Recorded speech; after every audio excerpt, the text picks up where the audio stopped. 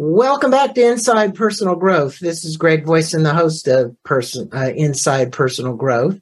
And we have a special guest joining us. And here's the book.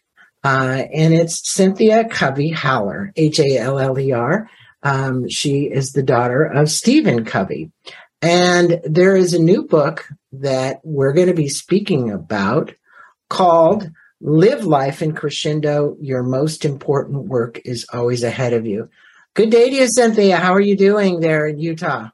Really great. Nice to see you. I've looked forward to being on your show. Well, I'm looking forward to having you and talking about this book because this is a book that everybody should read. This is a book that will inspire and get people to live their life in crescendo, which we're going to be talking about it, but we're also going to be talking about what it's like to live life that way and really like your dad did. You know, it was really just part of his DNA. And I think most of the people that knew him and listened to him speak or saw him in person or whatever, they really recognized that that's the way he lived his life all the way to the end. And so you guys are encouraging, both of you were writing this together, and his passing occurred kind of in the middle of this, and you finished this book up, right? Yes, that's how it happened. I actually came to him, several years ago and said, foolishly asked, "Hey, Dad, are you going to write anything as good as 7 Habits? Anything as impactful or, have you got anything else coming out?" And not meaning to, this question insulted him. He said, "Am I one and done? 7 Habits, all that I have? I've got lots of ideas in my head. In fact, for you saying that, you can help me." It is his personal mission statement, the last 10 years of his life, live life in crescendo. He said, "My most important work's still ahead. I want you to help get this book out by interviewing me and writing the stories and creating it. And then, we still have hopefully I still have a lot more to share with readers and audiences." Well, you do. And I'm going to say a little bit about your dad. Most of my listeners know your father. But Stephen R. Covey spent his career inspiring millions to make their lives more effective, compassionate, and meaningful. Near the end of his life, he felt that there was a final component to his work: how to live your best life no matter your age. And I think that really kind of sums this book up. So Live Life in Crescendo is about that. Cynthia, though, on the other hand, is an author, a teacher, and a speaker, and she's contributed to several books, including The 7 Habits of Highly Effective Teens, The 6 Most Important Decisions You'll Ever Make, and The Third Alternative. So it's not like she is a mystery writer. She's there. She's been involved in many of these books. And I just wanted my listeners to know that. And, this book in particular it's so rich with stories. All the stories that you guys have included are phenomenal. And in the preface of the book, you state that your dad taught you the best way to predict your future was to create it. How has your father's Carpe Diem philosophy about life influenced your decision about how you, Cynthia, live your life? Well, Greg, I had to live in crescendo just to finish the book. It's taken me 10 years. His passing was 10 years ago. And he was excited about it. He felt like that he really wanted to get out the crescendo mentality, which I can speak about later. But he also always taught us that if you want to create if you want to predict your future and have a great future, you have to create it yourself. You have to take responsibility and ownership of that. And you can see that thread through all of his other books. And this last one is no exception, that he's teaching that you have a choice to live the crescendo mentality, to live in crescendo, or the opposite is to live in diminuendo. And this is a musical symbol that he used. Crescendo, as you know, begins with one point and then stretches out in opposite ways and grows larger. In music, a crescendo grows in volume and in strength. the same way that your life should keep being in crescendo, keep learning and growing and contributing throughout your life, every age and stage, where the opposite, living in diminuendo, the sign of a diminuendo, it starts out wide and then it comes to a point and it slows down and it lessens and it eventually ends. It stops. And so this book talks a lot about your choices to decide to live in crescendo or diminuendo. And he teaches that it is a conscious choice, that you can predict your future by creating it through your choices and taking responsibility for your life. Well, I think the thing about crescendo, when you use this as an example versus diminuendo, when you watch any good orchestra leader take a group of 60 or 70 people in an orchestra up to a crescendo of the music, you see that the heightening of a piece, whatever the piece may be that they're playing. And in this case, it's each one of our individuals' crescendos, which I think is so important. And, many people probably know some of your family story, but you were the oldest of 9 children. Yes. And I'm not certain everybody knows that. And the family was a top priority for your father. And he really did try to treat all of you equally. And I think this is a great example. And you tell this great story about attending a conference, or he was attending a conference in San Diego. And he said, "Hey, Cynthia, why don't you come along with me?" I remember reading that. And so we could ride the cable cars and do the kind of things that you wanted to do. And your father's actions really, when he was at this conference, there's a story I'm going to let you tell, really exemplified the importance of treating everybody equally, and most importantly, you, because, he was like a main speaker at this conference and everybody wanted to talk to him.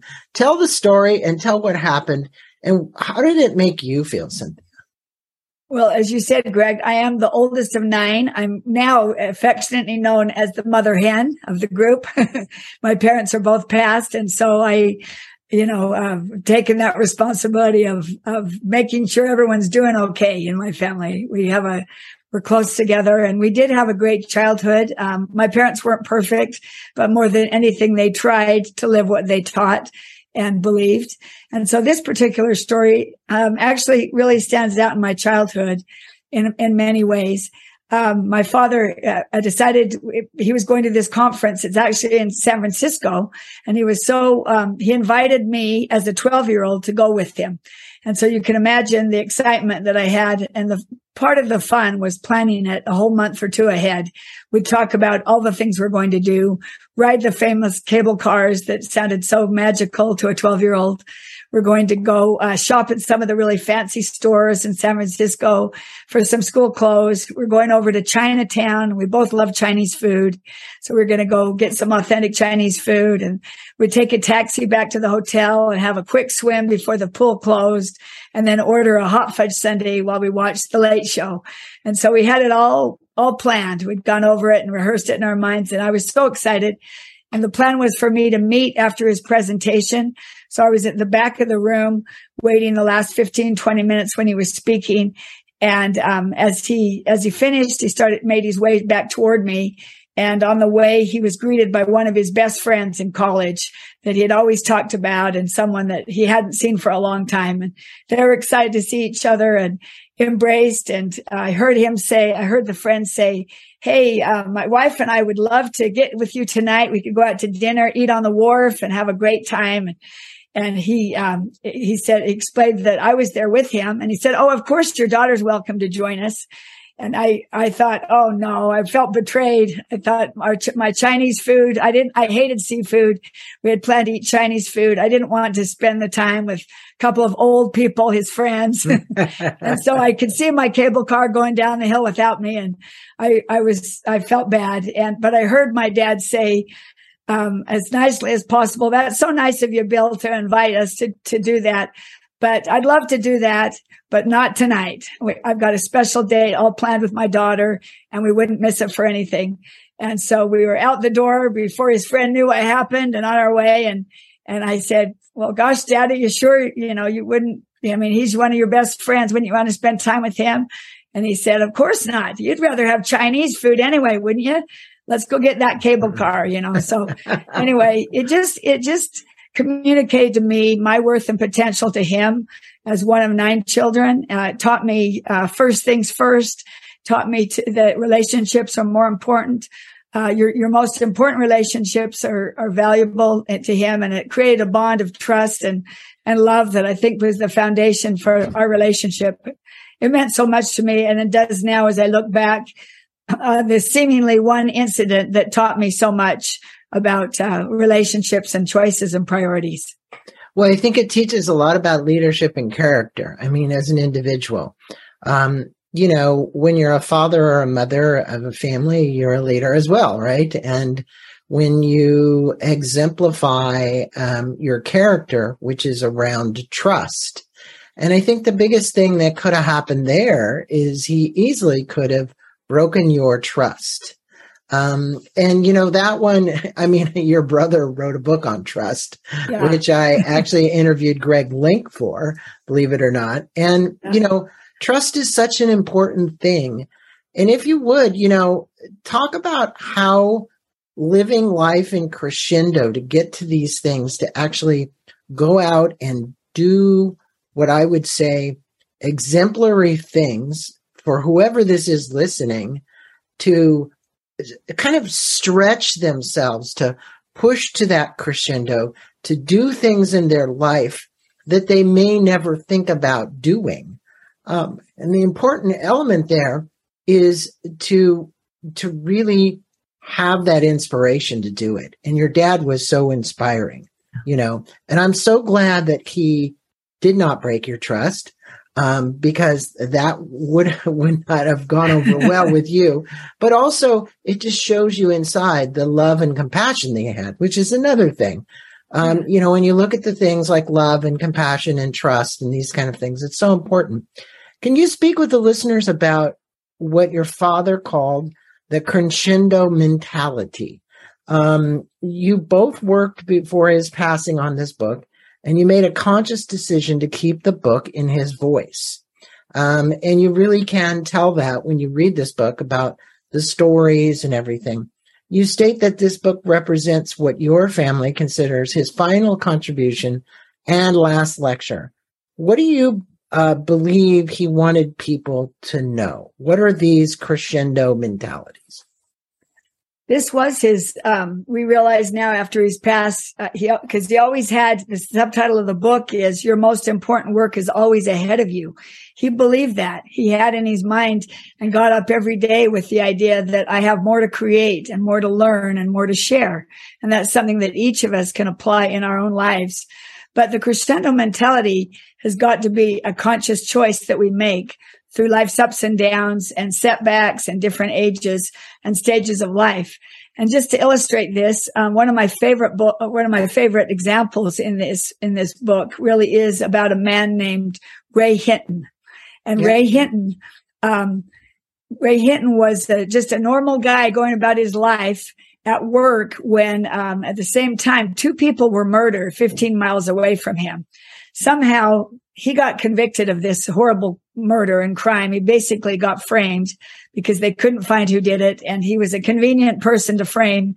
And he trusted in the legal system. It failed him. And the next thing he knew, this is in Alabama, and he found himself on death row.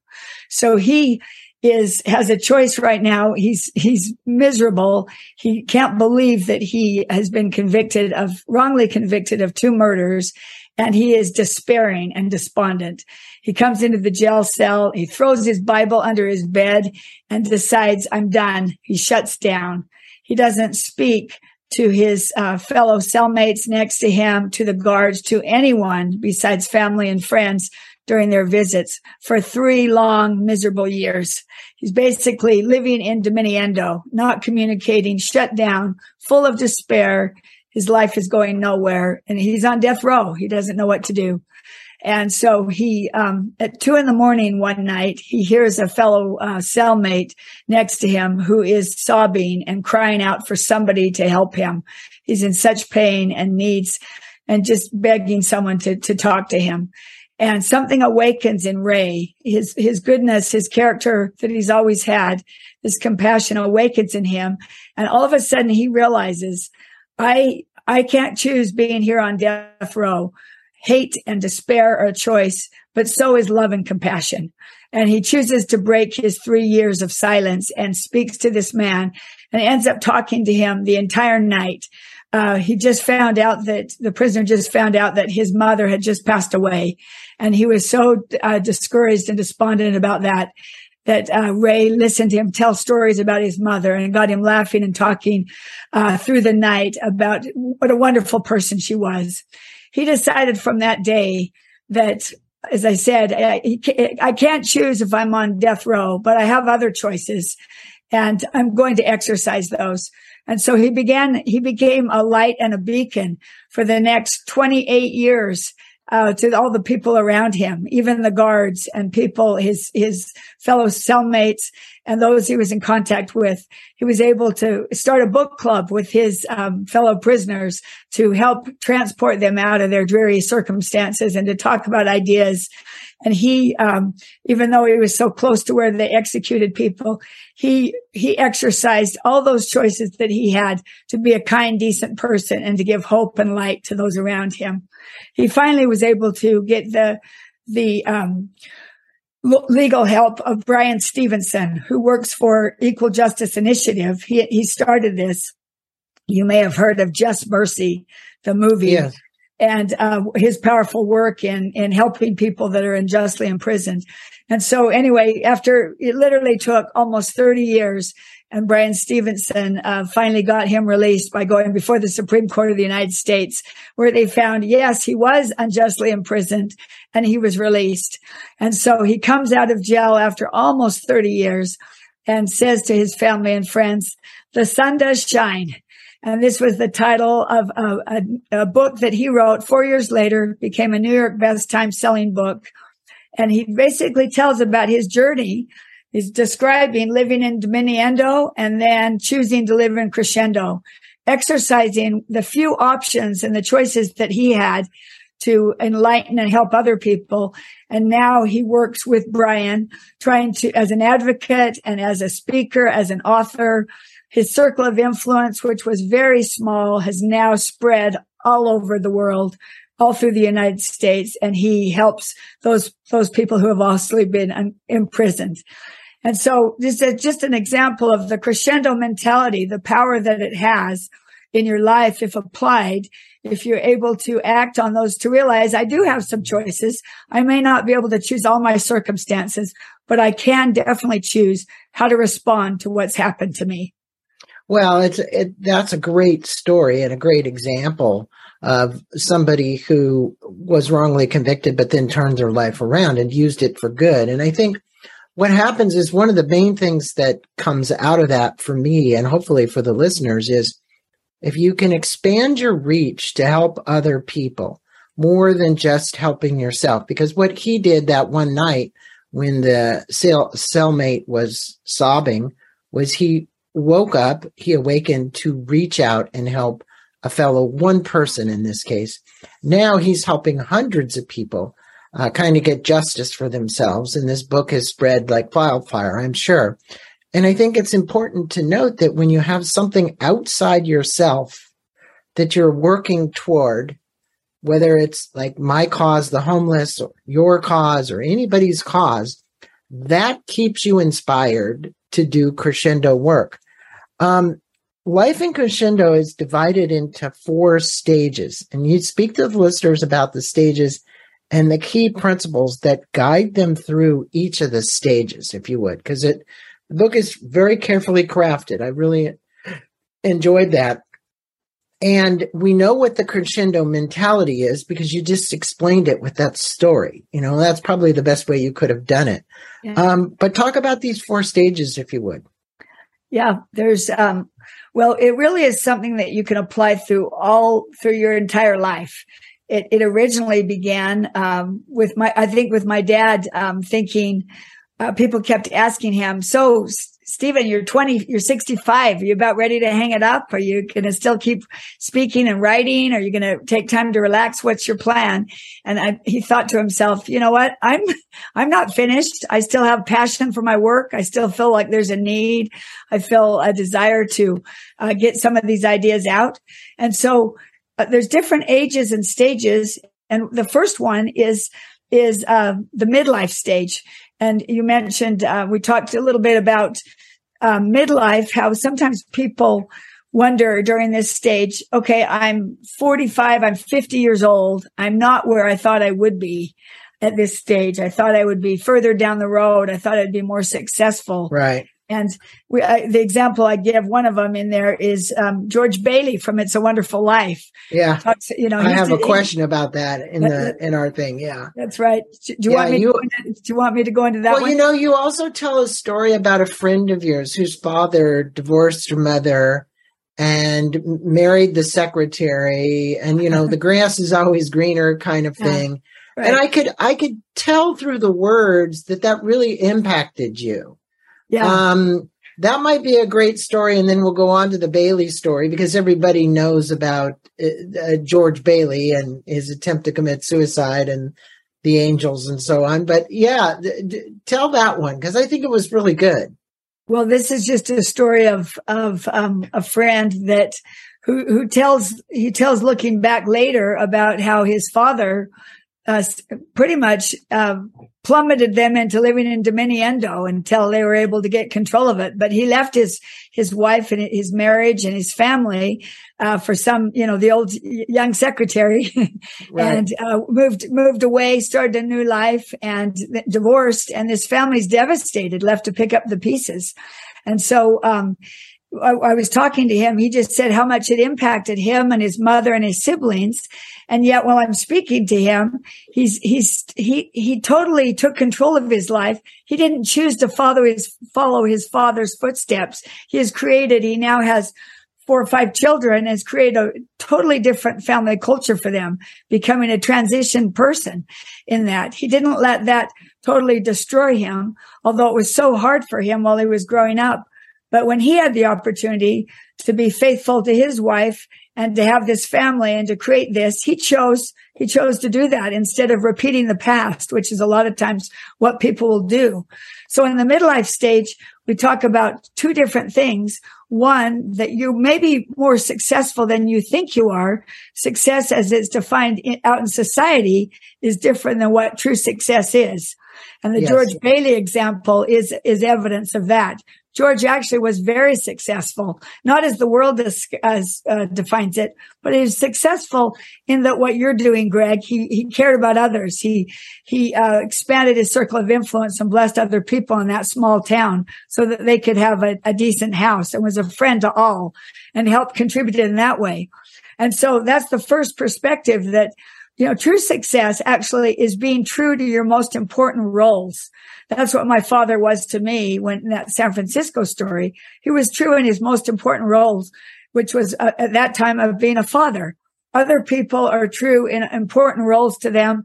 I use another example in the book about a man who's a doctor who was single and went over to a third world country in Africa and was able to be the doctor for thousands of people, the closest one connection to any medical help anywhere. And he had that was his family. That was his most important role. And then the second point of perspective of midlife is that if there are things in your life that need changing, if you do have a dead end job, if you're don't have a relationship with your teenage child, if you feel like you are failing, take responsibility and act. You have the power to change that by doing what you can to increase your circle of influence and make good choices so that pretty soon your life is expanding instead of diminishing. So that's just kind of one example of the midlife story. So what's the next stage? There's 4 the next stage, is pinnacle of success. And everyone may not reach that, but that is somebody who is very successful in their life, such as you think of Jimmy Carter. He was president of the United States. You think, well, that's the highest, that's a high position. That's a great career to have, that you're the president. But he didn't get reelected. He didn't have that second term. And so what does he do now? Does he just go back to Georgia and build his library like they all do and just kind of relax and give speaking tours? Knowing Jimmy Carter and what he's done ever since, he was not known as our most prolific president, but he is our best post-president the United States has ever had. He came back within a year of losing the presidency for the second time. He started the Carter Center for Peace. He's involved with Habitat for Humanity. He and Rosalind are the face of Habitat for Humanity across the whole world. So quite literally, his most important work was still ahead of him, which was this humanitarian work. I agree with you. Yeah. And so what's the next stage after that? Okay. So just to summarize that last one, if you are successful, what are you going to do now? What do you choose to do? Are you going to just rest on your laurels and do nothing else, or what else is ahead of you? Then the next stage is life-changing setbacks. That would be something like a Nelson Mandela, that, here he's imprisoned for 28 years and comes out at 71. Can you imagine being released at 71 years old and thinking, you think to yourself, I guess his life is over. Look what he's 71 years old and he's finally out of prison. And yet his life was also just expanding. His most important work was definitely ahead of him. 4 years later, he's the president of South Africa with de Klerk, who was the president before him, as his vice president. He is dismantling apartheid. He's making enormous contributions all across the world that have affected everyone, especially South Africa. And so life-changing setbacks. Think of things that somebody gets cancer, someone gets divorced, someone's parent or child dies, someone is kidnapped, like Elizabeth Smart. What are your choices? What are you going to do? Are you going to choose to live in crescendo or to live in diminuendo? And I've got a lot of stories about people that choose, despite their circumstances and their setbacks, to expand and live in crescendo. And then that's what you find a lot of time in adversity, because what this is about. Somebody has something adverse happen to them, and if their consciousness, their spiritual awakening is big enough, they try and do something good with that negativity. In other words, turn that negativity into something positive, help the world with it. And that is living life in crescendo, most definitely. Michael J. Fox did just that. He's diagnosed with Parkinson's when he's a young actor and he's at the height of his career. And yet he's told he has Parkinson's disease and it will eventually, become more and more a factor in his life. He says at first he shut down. He drank. He didn't accept it. He was in denial and he realized that didn't help him. And so he was starting to live in diminuendo. And then he said, I found out that I have many choices. The only choice I didn't have is whether or not I had this disease. Everything else was up to me. And if I chose to educate myself about it in eating and exercise and what I could do, I felt better and had more control of it. So little by little, he exercised these choices. And you can see his impact throughout the world for Parkinson's. He one time testified before Congress, a subcommittee hearing, without his medication to show them what the effects were physically on his body and his language and everything in his speech, because not being able to take that medication, trying to convince them to be able to pay for medication for people that couldn't afford it. And he was brave enough to do that. And then, just through the years, people would say his most important role was really not as an actor, but as this advocate for Parkinson's. Yeah, it's so true. I mean, I remember seeing, as you were saying that, I remember seeing that testimony. So, right. And he was shaking and having a tough time speaking, and it was quite something. Now, what's that fourth stage? That fourth stage is what I was talking about with my father. The fourth stage is the second half of life. You are getting older. Maybe you are approaching, retirement or not working anymore. He talks about a false dichotomy that you either choose between keep working or retire. He said the third alternative is to keep contributing. So you still may work in a job and a career, and you may have passion for it and still have a lot to produce. And you should keep doing that. But if you do choose to retire and step away from your career, what are you going to contribute now? Instead of thinking, talk about people who are advised to go to Florida and relax and not do anything, and talking about eustress versus de-stress. Well, eustress you need in your body. You need to have some feelings of, I need to get up in the morning. I need to produce. I need to have some meaning in my life to keep you vital. And so this last stage talks about you may retire from a job or career, but never retire from making meaningful contributions to others around you, beginning with your own family and then spreading into your neighborhood and your community. Kind of what you're doing, Greg. I really admire your work. That's, my father talks about life is a mission, not a career. And you're an example of that. Well, thank you. You're using this podcast, job and having some speakers to create interest for listeners, but you are contributing to our problem with homelessness. Yeah. And it's such a big factor. And, all those stages are so important. But, we talked about this. You talked about a little bit of earlier, the chapter, Life is a Mission, Not a Career, just like what you just said. And you referenced that movie, It's a Wonderful Life, with George, and coming to a point of desperation that he wanted to commit suicide and jump off the bridge. If you would, speak with the listeners. We spoke a little bit about this midlife crisis. And this is, one of those things, that despair that the gentleman who was wrongly convicted for 3 years in the prison. Now we're correlating that kind of like George. He was in despair because all that money had gone away, right? And he thought he'd lost all the town's, what do you want to call it? Trust again. What can you do to shift the mindset and the attitudes to live a life in crescendo? I think that's the most important point of that question. Whether we use George or we used the guy in prison or we used anybody, it's really about what is it that these listeners out there that are listening today, can do to shift this mindset and our attitudes and our beliefs about the position we're in so that we can get out of diminuendo and get into crescendo. Right. That's a great question. I think a lot of it has to do with service and contribution, Greg.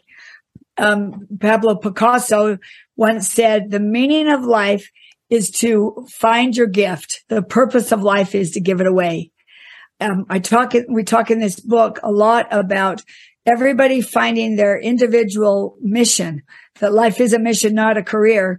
And my father liked to quote Viktor Frankl, who said that you don't invent your missions, you detect them. You detect them through analyzing, thinking deeply about your own unique skills and talents. What are you good at? What can you share with others? Where do you see a need around you? Where do you see maybe you've got a daughter who's just going through an awful divorce that's really hard, and you see grandkids that are having a difficult time. What can you do to expand not only your circle of influence but also hers when reaching out through service?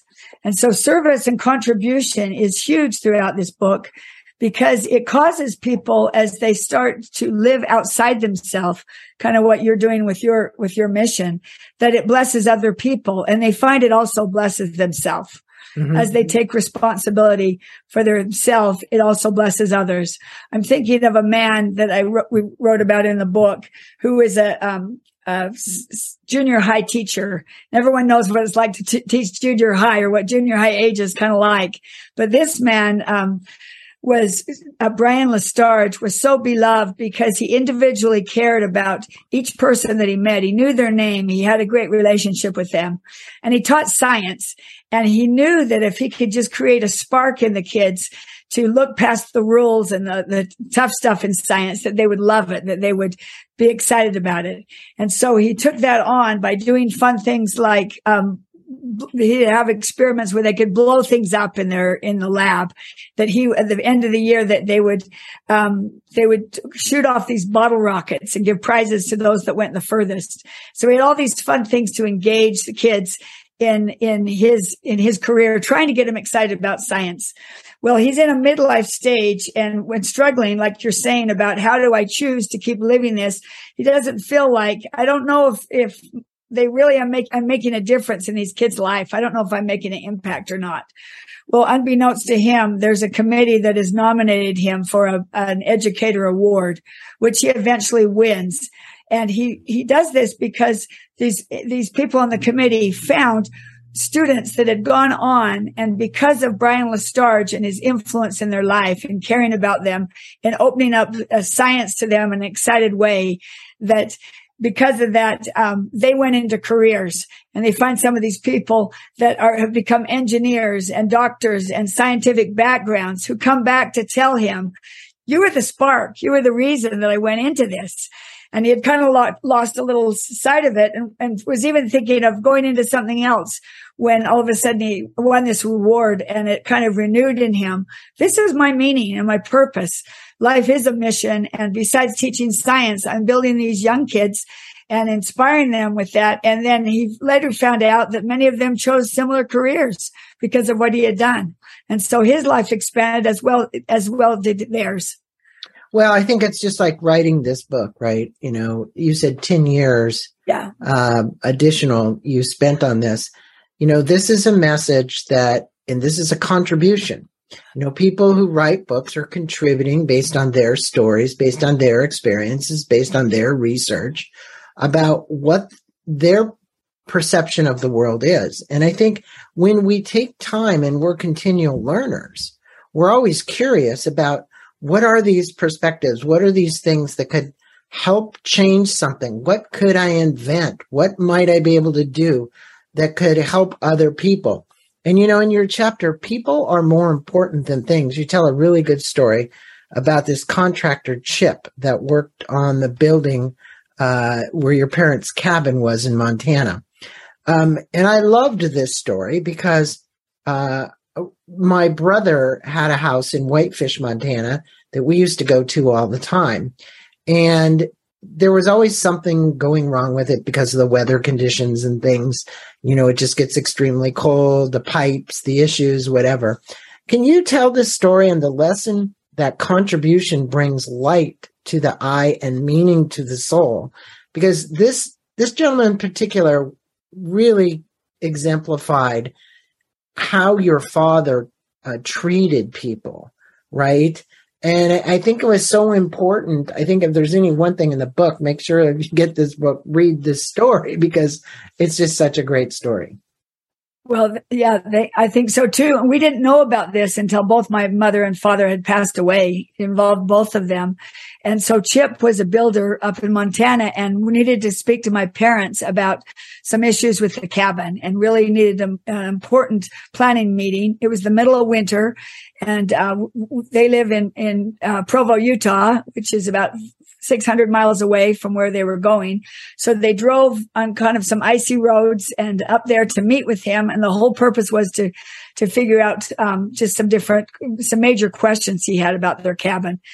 And so in the meantime, this Chip had just been going through a really awful divorce and was devastated, and his life was upside down. And they had heard that, but they hadn't spoken with him. So when they got to the restaurant, they were supposed to just meet for a couple hours, and then they'd go back to their hotel. My father had to travel out first thing in the morning to get home to fly out that day. So they just had a couple precious hours. And so they met over dinner to discuss the cabin. And as they started, my mom said to Chip, you know, we understand you're going through a really hard time right now, and just wanted to see how you're doing. And he dismissed it and said, "Oh, I'm fine. It's okay. It's just a divorce, and let's just talk about your cabin." Well, 2 other times my parents interrupted him and said, "Chip, what you're going through right now and the hard time that you're facing, he said, is more important to us than building our cabin right now. Let's just talk about you and how we can help you. And Chip said, he told us in an email after they passed away, needless to say, I broke down and cried and told them what I was going through. And it was the darkest time of my life. And they cared about me instead of just thinking of their cabin, that we discussed it for the entire couple hours that we had. He said, I was so embarrassed that they had come this far in the cold and in the icy roads, and just talked about that. But they communicated to me that my worth and potential was much more important to them than building their cabin at that point. And that was such a great lesson that we read that at the funeral. That story. And then he also, after my father had passed away, this happened after my mother passed away, he sent this. And after my father passed away, we went up to the cabin and it was full of bats. As you say, you have to deal with all sorts of things in a cabin up in Montana. Well, it would have been taken over by bats and we were devastated. Our father had just died a week earlier, and there we were, and we didn't know. He always took care of these things. And so we called Chip. He came over immediately. He cleaned up. He brought a crew. He didn't take any compensation for his work. He said, it's my chance to pay back what your parents did for me at the darkest time of my life. It's just the story, again, is a good story, but more importantly, about people are more important than things. Yes. And where are your priorities? And I think that's a part of this is, where are people's priorities? Where are you going to actually take your actions and your steps? And it doesn't matter what age you are, whether you're 40 or you're 80. How are you going to live life in crescendo? And you have a great story about your father in this book. I didn't know this, and I'm sure there's a lot that's going to be revealed to people that didn't know in this book. One I thought was so sweet. But how he lacked these mechanical abilities. And he used to call John Nunes, who your father relied on for the years of these mechanical things around the house. And I didn't realize your father was so unmechanical. Can you tell the story, and more importantly, how John told you about your father after his death, what it was so important about the worth and potential that he felt as somebody who changed the light bulb, right? Yeah, Greg, I guess we all have our talents, right? And our strengths and weaknesses. And his was not being mechanical.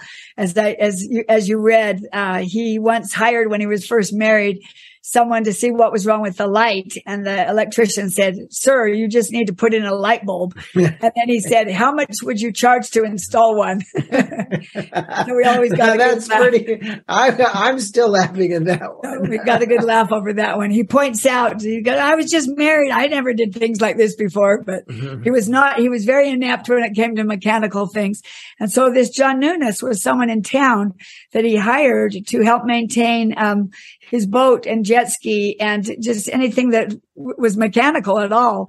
He relied on him so much. And John reciprocated because he showed such belief in him and put so much trust in him. He would come out at night and fix the boat and fix anything mechanical. He would go the second mile for him because of that. Well, when he passed away, he continued because of his loyalty and that he received from my father to help us, even though he had retired from doing it for other people, but he still kept on with us. And I asked him why one day. You're so loyal. Why do you keep doing this to help us? And he said, you know what? Your father was the only one I ever knew who really, truly appreciated what I did for a living. He valued me and made me feel so important because I was a mechanical help to him. And that meant the world to me. My father had defined leadership as communicating worth and potential so clearly that you are inspired to see it in yourself. And I think that in these two examples of Chip and John, that he did communicate their worth and potential to them through actions, through caring about them and valuing them, so that they felt that genuinely, and it impacted them enough that they did extra things for us, which we really appreciated. Well, the book is filled with great stories like that. It really is. And you tell another story. And I think the reason that these stories mount up in this podcast is because it just shows you how Stephen Covey lived his life. And I think it needs to be told because he was constantly living his life in crescendo. And I think most importantly, you can tell by these stories that Cynthia is telling what people thought of him as a person, as a soul, as somebody walking on this planet. You tell a great story about someone who chooses to live their life in crescendo, and that is Dr. Chandra. You tell how he lost his way for 3 years after the death of his wife and children in Flight 182 in Ireland. And, that was a tragedy beyond belief. I remember reading this in the book about, here this guy is, his kids are gone, his wife is gone. It's just him. Can you tell the story about Dr. Chandra? And on top of this native Indian at the age of 63, right? So we're saying here's somebody that went through this tragedy, when you talk about tragedies in these stages, but really did something good with it. Yes. And the reason we put these inspiring stories, some are famous people, well-known, some are non-famous, is the hope that the listener and reader could see themselves doing something similar, inspire them to think, you know what, I'm going through this hard thing. Maybe I can do this. And in Dr. Chandra's example, he puts his wife and children on a plane. And I don't know if he's going to join them later, but they were going from from Canada, where they lived, to London. And this is when it was the largest murder in Canadian history. The bomb blew up the plane, and over 300 people died, including his entire family is wiped out. So here he is a successful person. He's successful at 63, 64 years old. In his career, he's reached the pinnacle of success. He does well, but yet he has no purpose left in his life. His entire family is wiped out. He said for 3 years, he kind of wandered around blindly and was in diminuendo, did nothing, couldn't function, kept thinking maybe they got out earlier and they were rescued. Maybe I'll still find them.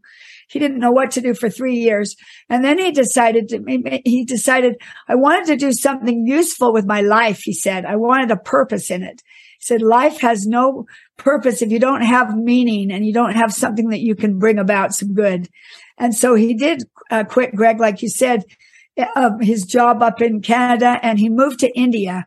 And he decided he was going to do something in their memory, the memory of his mother and his 2 children, to help his native country of India. And he found 2 glaring problems. Is one, that terrible eyesight, because so many millions of people worked in the fields, in the rice paddies, that they were blind. They either had blindness or they were suffering from terrible eyesight. And then the second thing was schooling, is that they had very low education, lack of education. And so he went to work at these 2 things. And he created hospitals that would eye hospitals that would treat people free of charge, or what little they could afford. They've treated over 3.5 million people since then, have gone to these eye hospitals, and they've become very well known in India. And they're the buses that take these people to the eye hospitals during the day bring them to school. He established schools in the names of their children, and these kids, who a lot of times would not get an education, would only be working and following in the footsteps of their fathers in these fields where they go blind from the rice work. He established these schools so that they could go free of charge to all these schools.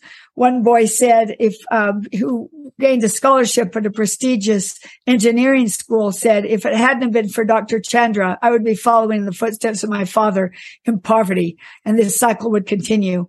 So he took a really hard thing that was personally hard for him and turned his greatest challenge and setback in life And he turned it into something that blesses other people. And it's true that Dr. Chanda's most important work was still ahead, which is creating these great opportunities for his native Indians in his native country that he loved so much, in the memory of his family that he lost. What an inspiring story that was to me. Yeah, no, I'm very familiar with the story. And I think the issue that they have is that people there get a lot of cataracts, and they weren't doing cataract surgeries. So they've really accelerated the pace of those surgeries. And it was interesting that you notified or told me that that was from working in these rice fields. Now, to wrap this up, because Life in Crescendo has lots and lots of great stories in it. It's an opportunity for everybody who's listening out there today to be inspired to live life in crescendo. I think if there's one thing that Cynthia and I would like to do is inspire you who are listening to look at your life a little bit deeper and determine what is it that you potentially could do or act upon that would have you living in crescendo and not diminuendo. And so with that, you state in the book that there's this damaging misconception in our society that as you grow older, there are only two choices, work or retire. And obviously, your father didn't choose any of those. He chose to live in crescendo, which was work, but work applied specifically toward helping others. But there are all sorts of choices. And the third one is contribution, as you said. And can you leave our listeners with 3 things that they may want to consider about contributing and living their life in crescendo through contribution? Well, yes. The whole point of this book was, like I said, to inspire you to think, what resources do I have? What knowledge? What talents? You don't have to have a lot of money to do good. You've got great connections that you've made your whole life. You've got a lot of skills. If you look around you and see a need. And so the first thing would be to challenge you, whatever age or stage you're at in your life, to consciously choose to live in crescendo rather than in diminuendo. Identify, what am I doing right now? Am I stagnant? Am I at a stage where I feel like I'm not growing and learning? Do I need to keep contributing?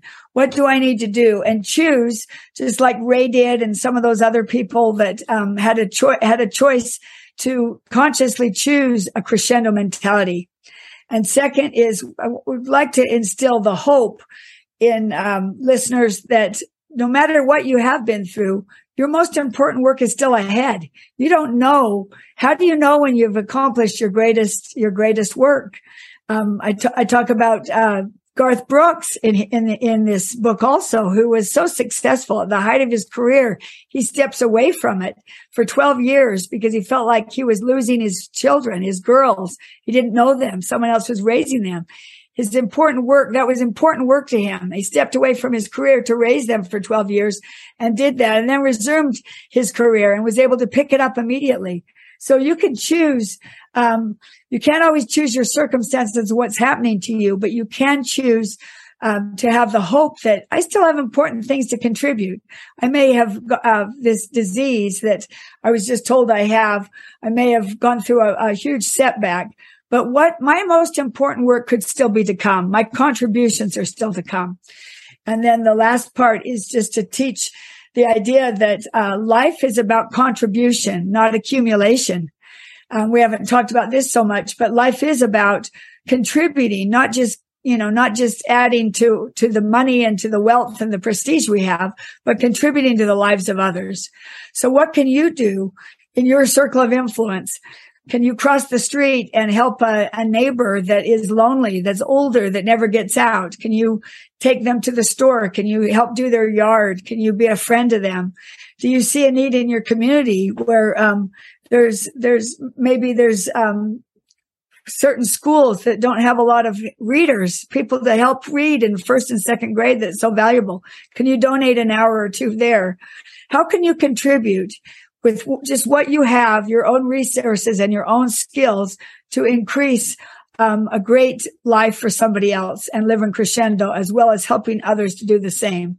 So these are kind of our challenges, Greg, and something that my father, this was his last, big idea, important, message that he wanted to get out, that life is about contribution. And that the more that you do that in every stage of life, despite what you're going through, the greater meaning and purpose you will find in your own life. Well, it is such important work, and it is work. And I think the most important thing is that if you have an attitude of gratitude and compassion and love and humility, you can take these characteristics, so to say, and do almost anything. And I think the other thing people need to understand, and there's been lots of research done on this, that the greater the amounts of love and compassion that you can put out into the world, the longer your lifespan. And there is a correlation between you giving or contributing, however you want to look at this. And what we're saying here is not so much just giving of your money, it's giving of your time and giving of yourself. It's easy to write a check. It's challenging to actually go out and do the work. And it all starts with one step. And the first step is your choice to go do it, and then get the feeling of what that feels like to have some, in my case, I go out and I give away gift cards to the homeless.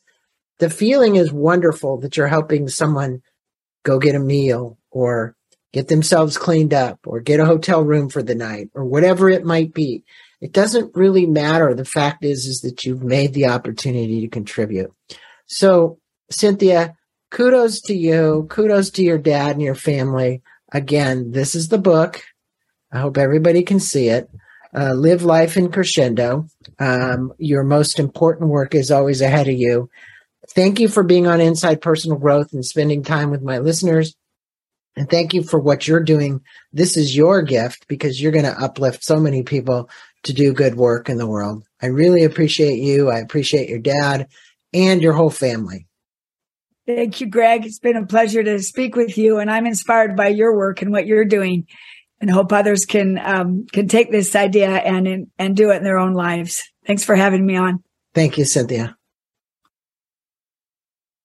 Thank you for listening to this podcast on Inside Personal Growth. We appreciate your support. And for more information about new podcasts, please go to InsidePersonalGrowth.com or any of your favorite channels to listen to our podcast. Thanks again, and have a wonderful day.